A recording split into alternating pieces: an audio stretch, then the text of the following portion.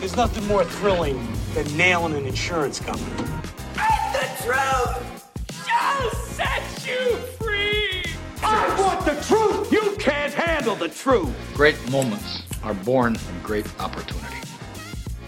All right, everyone. Welcome back to another edition of the On Justice podcast. I'm the Florida trial lawyer and USVI trial lawyer, John Fisher, along with my partner and co-host, Jordan David.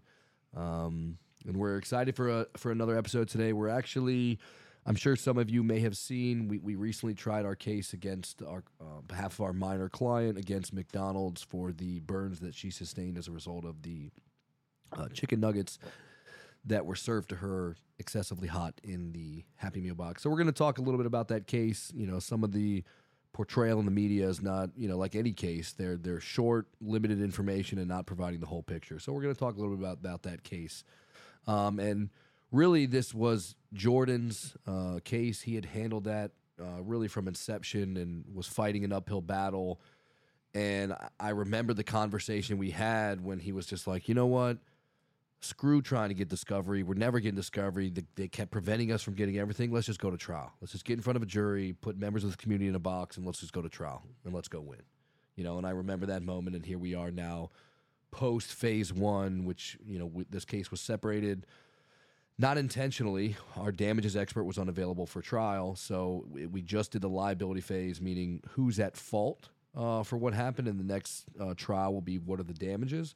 So in this particular phase, we, as I'm sure many have heard, we got a successful verdict that both the franchisee Upchurch Foods and McDonald's were both found liable for causing Olivia's burn injuries that she sustained. So, Jordan, kind of a big case, big moment, and I know you remember that conversation we had about let's just go to trial, man. I sure do. Yeah. I mean, trial is one thing, but you don't go to trial overnight. This is not a movie. So this was years in the making. This incident happens, August 2019. Mm-hmm. And we filed a lawsuit on behalf of the family shortly thereafter. But for years, we were battling in court, doing pretrial things on discovery, basically trying to get access to the full scoop here about what could have possibly gone wrong. Has something like this gone wrong before? If you look, every lawsuit begins with pleadings, a complaint, or in this case, an amended complaint, which sets forth the nature of the allegations. And it's easy to just talk like an elevator pitch and say a child got burned from a chicken McNugget and a Happy Meal, full stop. But the law requires more, especially if you're going to be suing McDonald's corporate and its franchisee. And so here we pled multiple theories: a failure to warn, negligence in the kitchen from the franchisee, negligent design of the Happy Meal box and the containers and things like that, breaches of warranty. So in Florida, products at the end of the day, right, a Happy Meal, a chicken McNugget, this is a product, they come with the implied warranty that they will be capable of being used safely as intended. And so that and any number of things we pled. And we wanted discovery to try and see if we could ultimately support all of these theories. And if so, how extensively, and if there are things like this that McDonald's was aware of had been happening in the past, whether or not that might have opened them up to punitive damages. And I have to say, to say it was an uphill battle is an understatement. We were, I respect the court's rulings, but ultimately we were denied access to a lot of things that I would say would be routine discovery in a case like this. And it got to the point where we couldn't really make headway in the courts. And so the court actually referred us to a special magistrate who was a retired judge, and not just any judge. He was a retired former chief judge of the 3rd District Court of Appeal, an intermediate appellate court in Florida.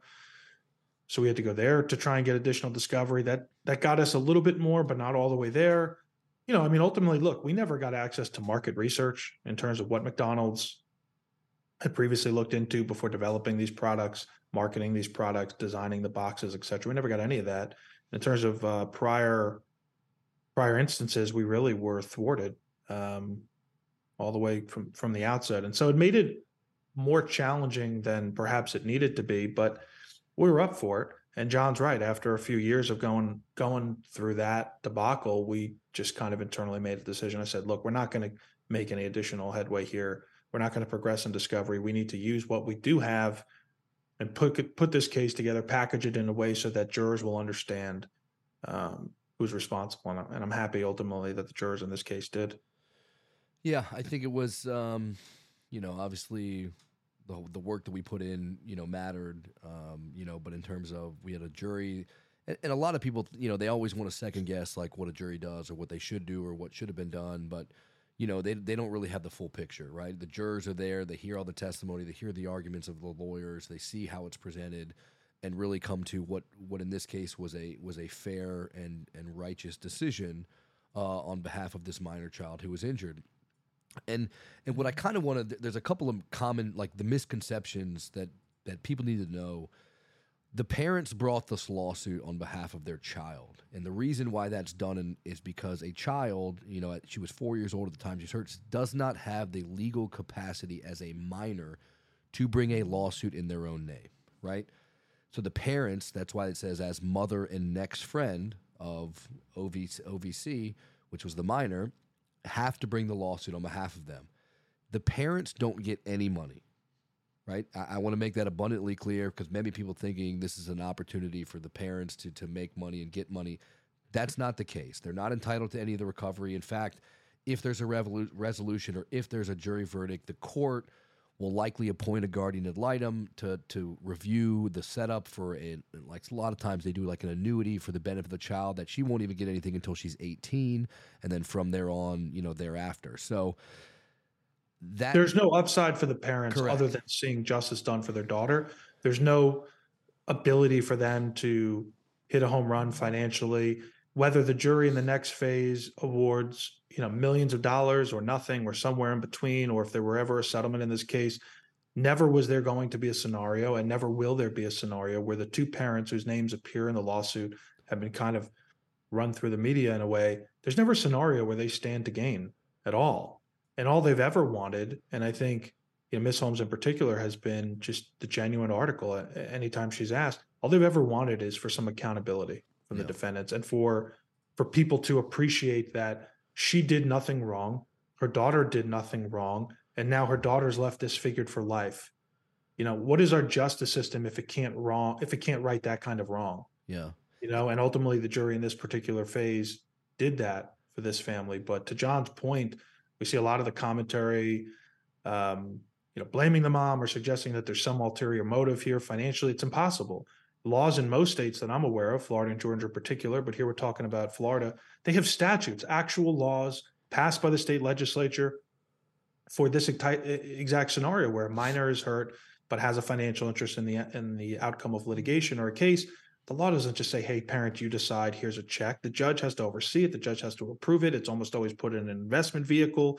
Guardian ad litem, something John mentioned earlier, that's like a separate lawyer appointed by the court, independent from the case, to make sure that any resolution or any money from a resolution or jury verdict is invested properly. So, I just kind of wanted to put that to bed, and I'm glad you brought that up, Justin. One of the things you may want to ask is like, well, look, how does this happen? How do we get into court in the first place? And what I've seen, and we had another case involving a minor client where they fell in a bowling alley, and what was kind of the same with that case as this case is that the business owners are very dismissive of the parents when they try to report what happened.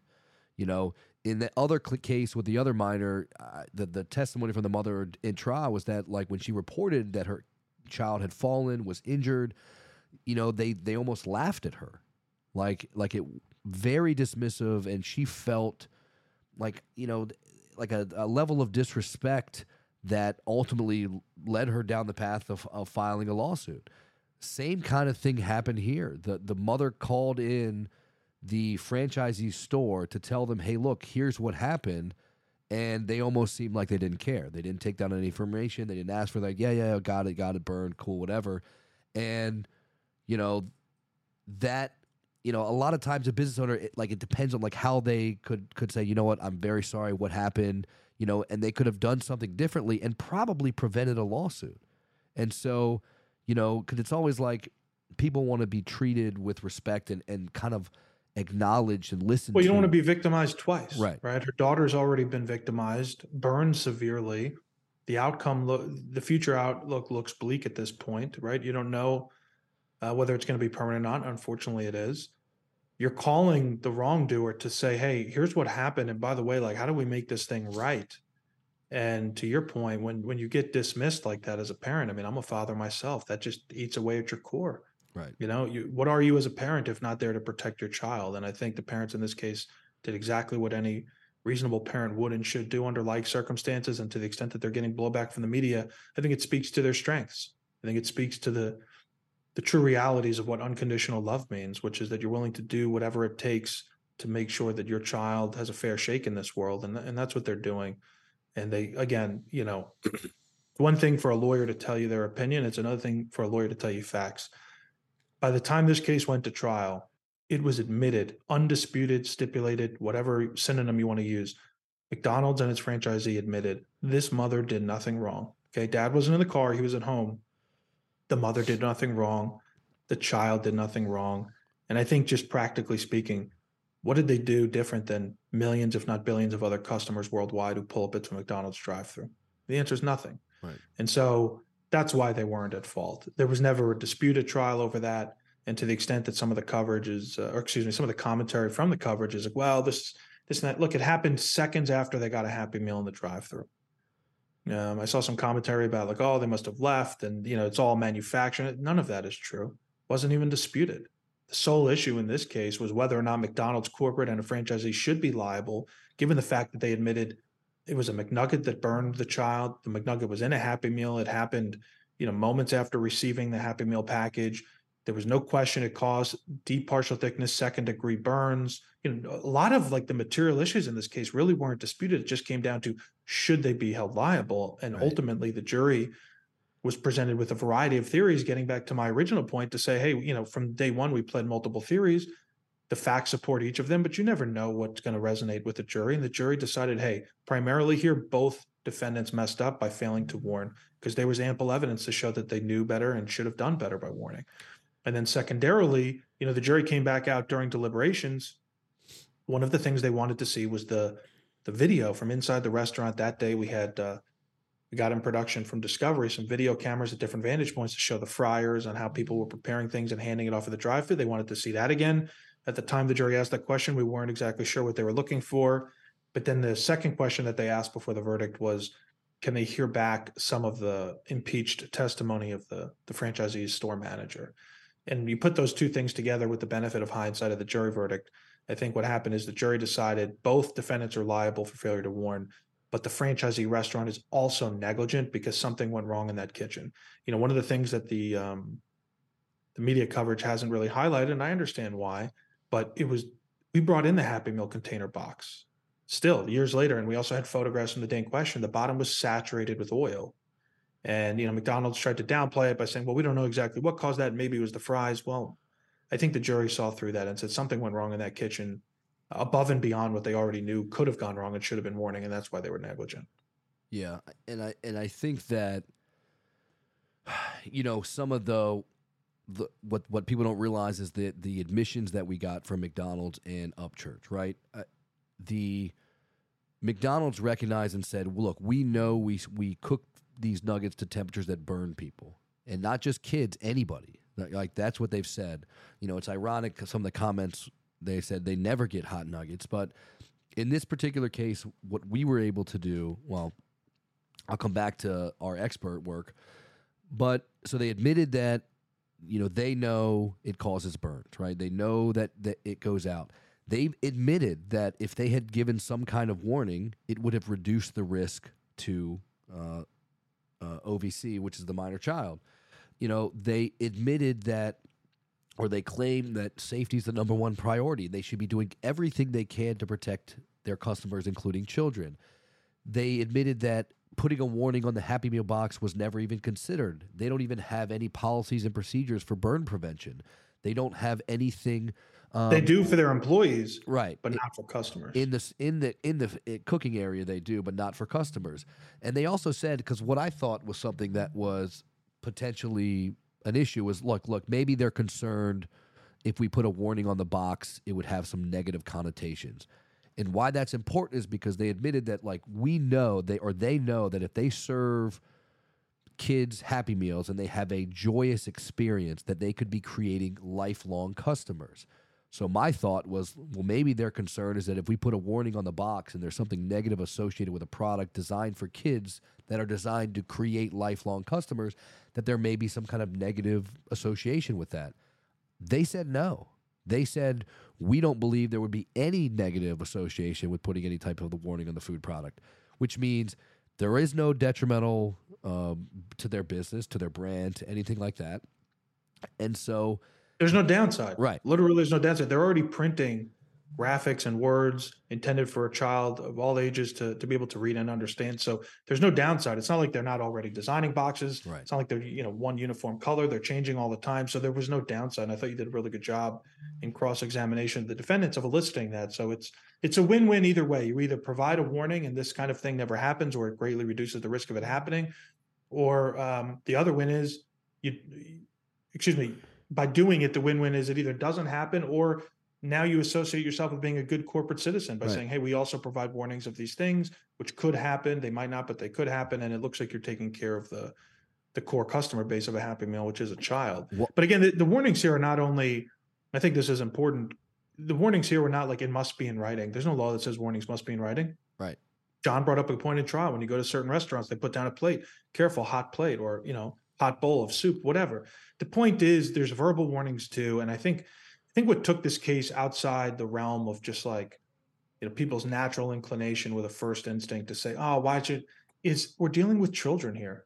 Parents are ordering this food for children. And especially at a drive-through, which is intended to get fast service, hand it back to children, give the parents a heads up if hey, this thing is hot enough to burn. This could be really hot. Give it a minute to cool, whatever. Nobody's requiring certain words be used, just something other than silence. Silence here was the problem. Yeah, and I think that to two parts to that is in Jordan in your cross examination of the Upchurch corporate representative. I mean, he basically says, "Can I give a warning to all the customers that come in?" Sure, but then he said, "This is a line, and we use it in kind of closing." He said, "But what's the point?" Right? That he kind of arrogantly says, "But what's the point?" Meaning, like, and what we said the point is to stop kids from getting burned. I mean, which they agree would reduce the risk. So, in the frontline worker, there was a testimony of what was it? Sylvia? Is it Sylvia Perez? Was that her name, Jordan? You had to help me in her name, the manager. The name escapes me at the moment. I believe it was Sylvia. Yeah.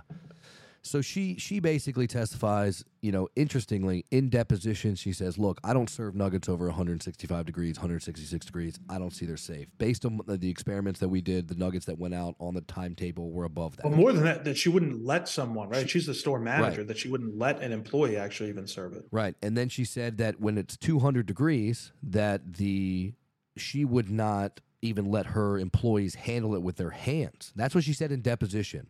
And the reason why, and she also said she gave warnings. And the reason why she said she gave warnings was because she did it as a mother.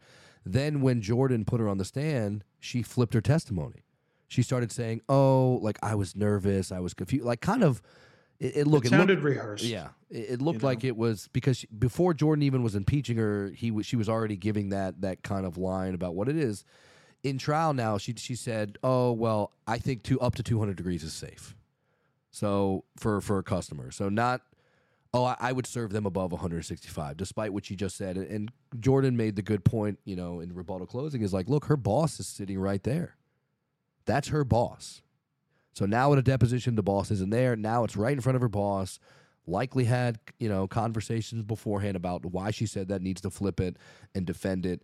And, that's a lot of pressure for somebody. And, I hope, my honest hope is that she doesn't ultimately lose her job over something like this. I don't think she would, but you never know. I mean, these corporations do something. So I think you have frontline workers that are not at the corporate level that provide warnings. She said it was the mother in her, and one of the things we asked the jury is, where's the mother in McDonald's?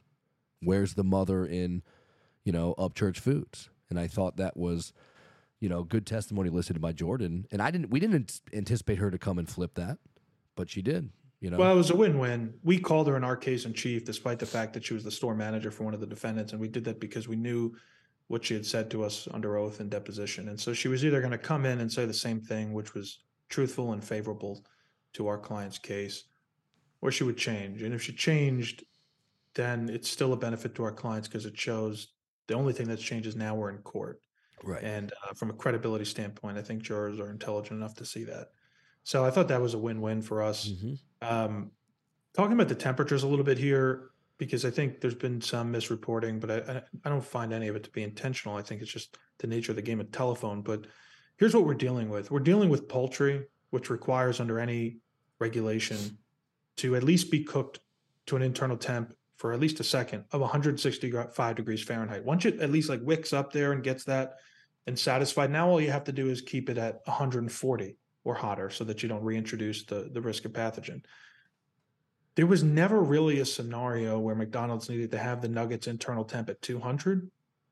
Never really a need for the holding oven, at least in our view of the evidence, the holding cabinet to be at a fixed temperature of 200 degrees Fahrenheit. But yet that was the evidence. So like the day in question, Manager Silva, when she took some nuggets out of a fryer and she took that internal temp, they were 200, all 4 of them that she tested, pursuant to McDonald's policy. So that's actual evidence of the restaurant in question. Now, McDonald's tried to say, oh, well, we didn't serve them right out of the fryer. We put them in the holding oven. Well, how hot is the holding oven set? That's set at 200 degrees Fahrenheit. So that's kind of where we started with the premise. So it looks like they're preparing them hotter than necessary. It looks like they're holding them hotter than necessary, but we couldn't know for sure. Like, well, wait a minute, how hot were these? So what we did is we asked McDonald's, hey, you're a huge company. You've been cooking these things since the 70s. We're talking about internal temperature here. What about surface temperature? Guess what? McDonald's in its entire existence of serving these McNuggets had never once asked anyone to conduct a test to find out the surface temperature of these nuggets. So we hired an expert to do this. We got a huge box of McNuggets that McDonald's shipped us. Our expert, Jeff Hyatt, he's a forensic engineer. He works for ATS Labs based in Marietta, Georgia, but they're not just big in the region, they're big nationally. And he basically recreated the kitchen, bought a fryer, bought a holding cabinet, had the nuggets, recreated the whole thing with a team of engineers, recorded all of his data. And, John, I'll let you talk about the data, but the short of it was they were likely handed to the mom 30 degrees approximately on average, hotter than they even needed to be to prevent foodborne illness. So this whole notion of we got to cook hot things hot, it really kind of felt like a wet deck of cards because they were still cooking it much hotter than they needed to. Yeah. Yeah, he basically, so he ran, 3 sets of testing with various nuggets using the same temperature of oil. McDonald's system is they put it in for 360-degree oil for 3.5 minutes. Then they have to take it out. They hand tilt it or let the oil drip off, and they put it in a tray and stick it in the 200-degree oven. What we found out from the testing is that when it comes out of the fryer and they put it back in the 200-degree oven, the temperature is actually increasing, right? And like most things, commonsensically, when you put them in an oven, it tends to increase to the temperature of the oven. Right. And now that system, the way it was developed, what it really, and what the testimony led to was for quality of the product, not for safety. It says, like, this gives us a crispier, better product. That's what they claimed. And I remember I asked in cross-examination, I was like, well, look, under your logic, you could serve a nugget to a child's Happy Meal at 300 degrees, and that would still be food safe, right?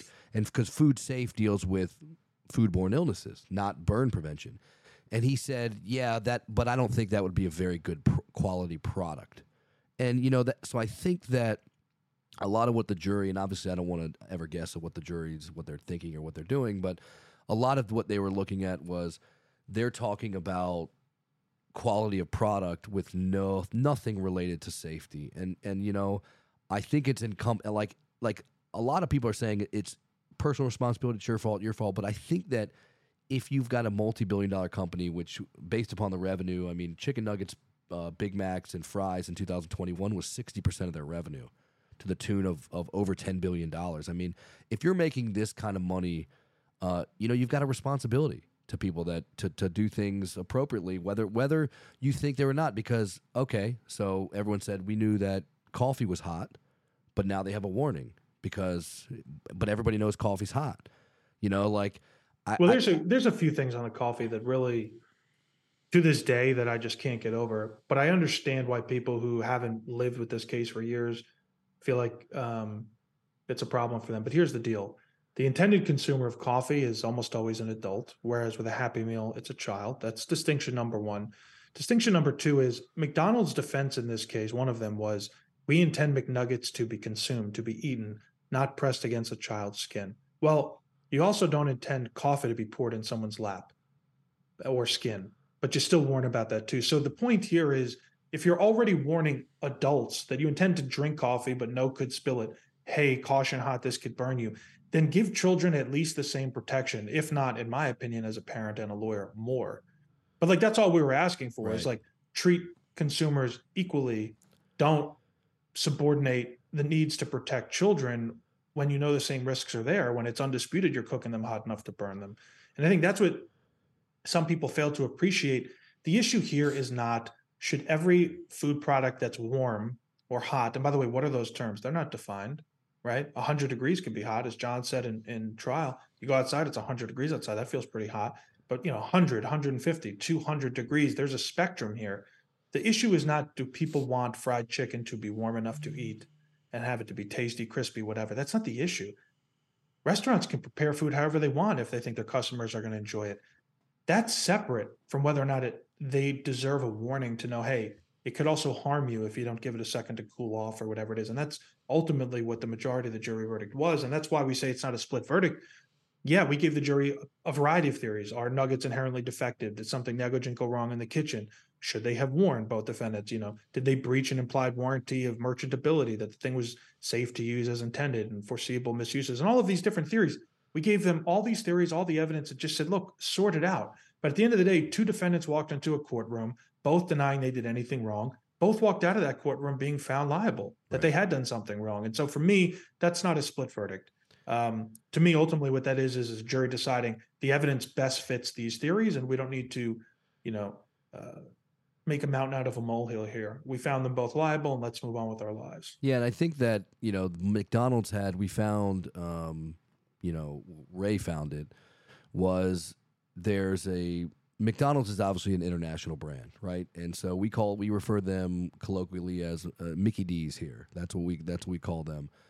In like the Asian community, in the Philippines specifically, they're McDo. That's the name of. So we found a commercial where it was a family that went to a drive-thru that ordered a Happy Meal with chicken nuggets and gave it, without looking inside the box or anything in the commercial, to the child in the car seat, and then pulled out the chicken nuggets and started eating them. And so, because basically the exact scenario here. Correct. I mean, truthfully. And the reason why, because Jordan said, is they're saying, they were arguing it's not foreseeable that a child could drop a nugget in their car seat, because that's really, there's a little bit, we don't really know what happened or how the nuggets got and fell. We just know that while she was driving, within seconds, she started screaming in the back, and the 2 minutes was the approximate time that she took from the time she left to the time she stopped. And we don't know if it was pressed the entire time. I know everyone, it could have been 30 seconds. It could have been a minute. We don't know. She could have been moving around. That's just the ultimate position where it was found. And she was able to hit the rest off her legs that was causing her discomfort. So it's not just one nugget was hot. It was all of them. So when they were arguing, basically, that's not foreseeable. In our counter to that is like, look, these are your advertisements. These are what you're promoting and marketing to of a joyful experience in a Happy Meal. And McDonald's corporate representative admitted on the stand that, like, look, when kids grab hot food, they'll drop it. He tried to say they're going to put it back in the thing, but if they pick it up, it's too hot, they're going to drop it. And so that was not in the realm of foreseeability.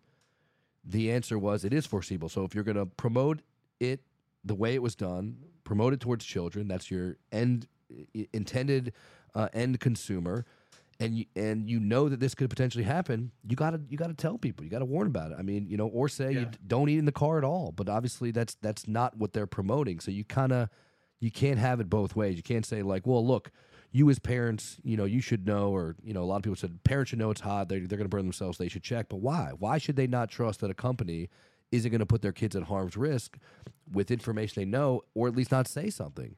I mean, I don't think. Easy bake ovens have warnings on them, okay? And we can all have our opinions about it, but I guess the point I'm trying to make is, I think it's especially true when the intended consumer of a product is a child. Right. We have to do what is reasonable under those circumstances for a child, right?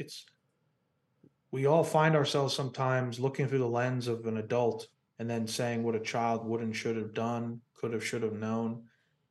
We forget what it's like to be a kid. There was expert testimony in this case from both sides, but Dr. Josh Carson, our burn expert, double board certified burn surgeon, when he was asked questions about what factors into the severity of a burn, because it's not just temperature alone. Okay, it's not.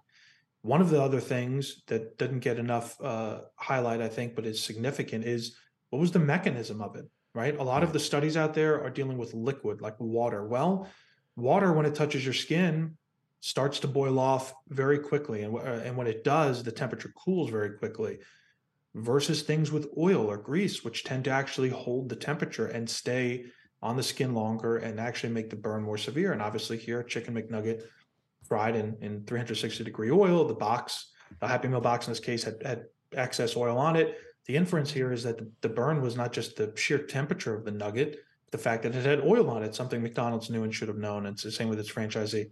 But of course, another one of the factors in terms of the likely severity of a burn is age, believe it or not. We tend to see at the opposite ends of the spectrum similar outcomes. So on one end of the spectrum, you have a young child with very limited life experience. On the other end, you tend to have geriatric people with tons of life experience, but maybe they're losing their faculties and ability to react. And so what you end up finding is at both ends of the spectrum, the really old and the really young alike, they're more prone to severe burns.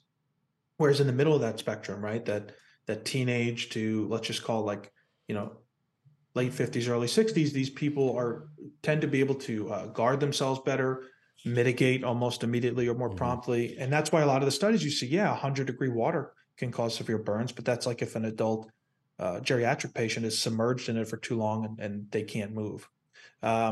Versus a child. So Dr. Carson talked about this with, how do we all know an oven is hot? How do we know that? We all feel like we've intuited it, or it's just so common out there and pervasive that it just comes coded in our DNA, but that's not true.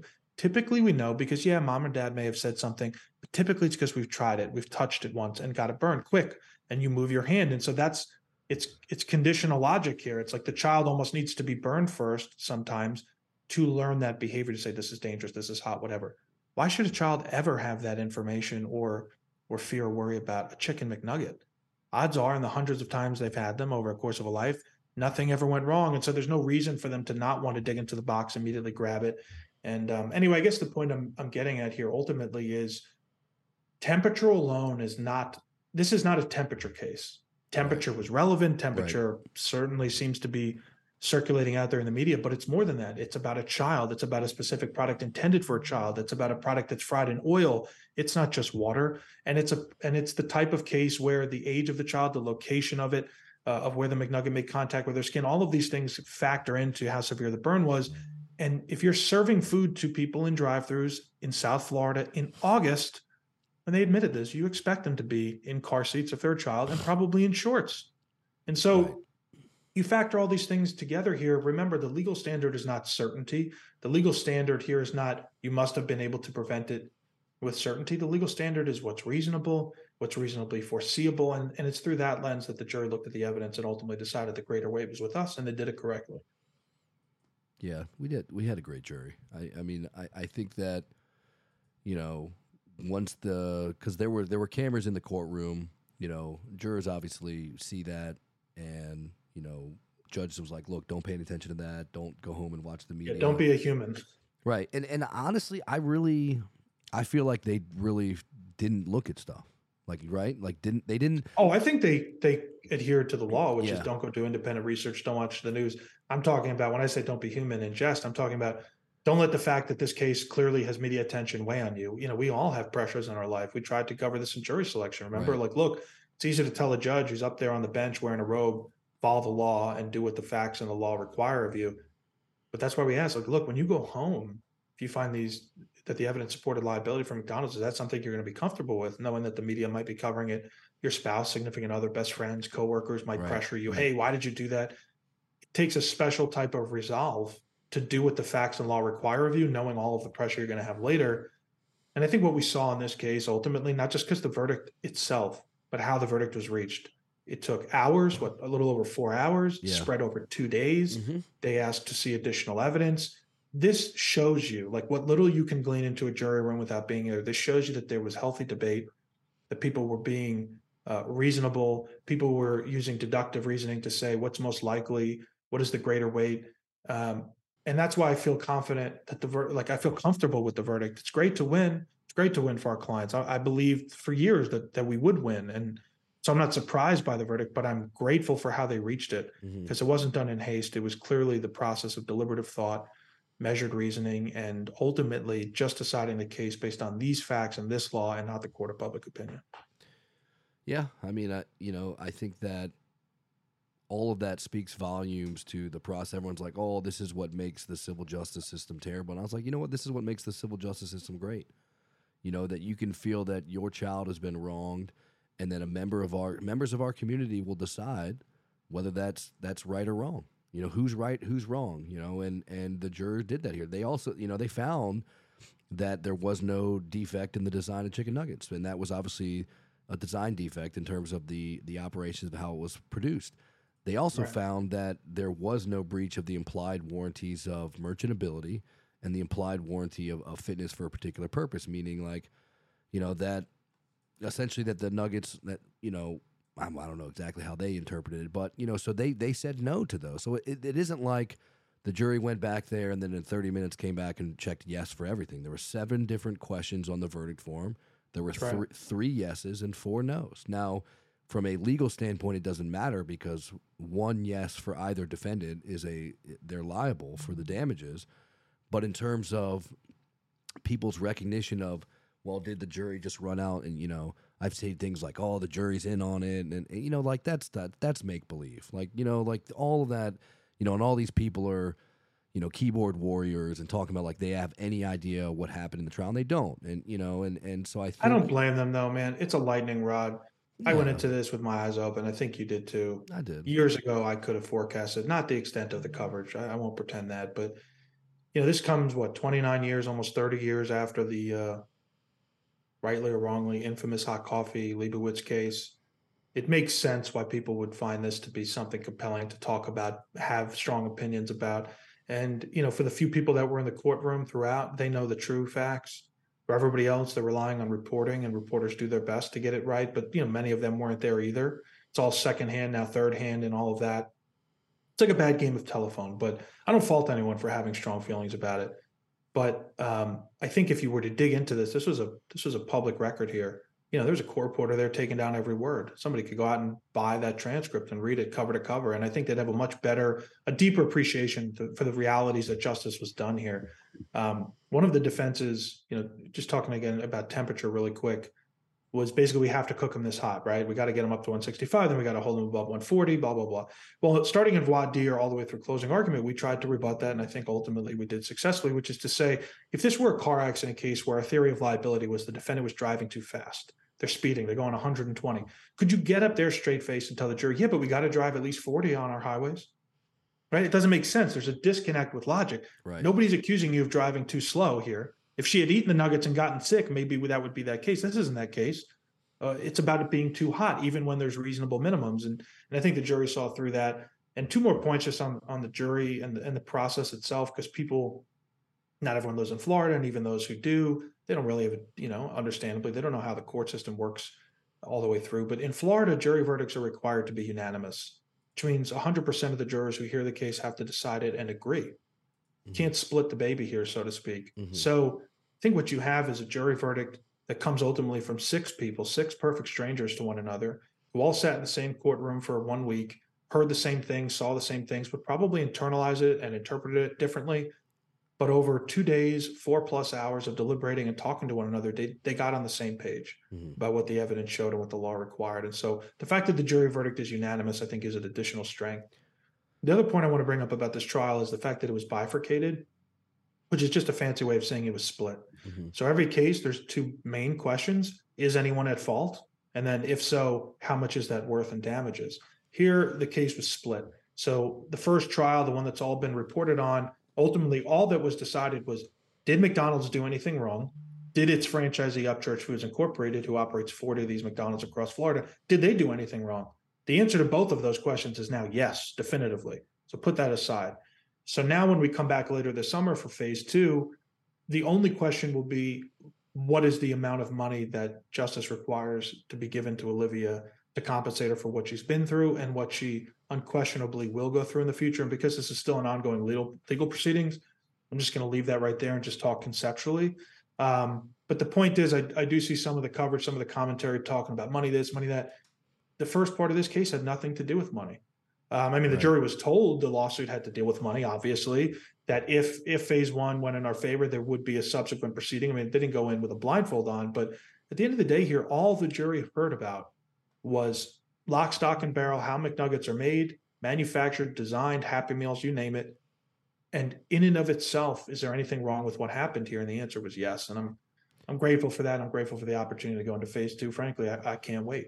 Yeah, I think that, it was a good trial. It's a good result, and, later this summer, we're going to ultimately to see what the next jury is going to decide, the fate for the minor and what she deserves for what happened to her, and she's got scarring that is going to be there for the rest of her life, and, what a jury feels that that's worth. And so, so likely. I just want to say, I want to thank, first and foremost, I want to thank this family for giving our law firm the opportunity to place their trust and faith in us to get this done. This was not an easy case.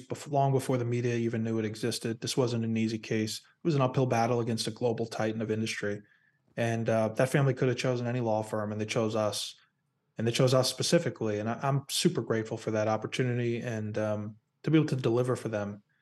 And frankly, when I became a lawyer, all I wanted to do was help people. And then when I started focusing particularly on injury cases, all I wanted to do was help people who genuinely were in need.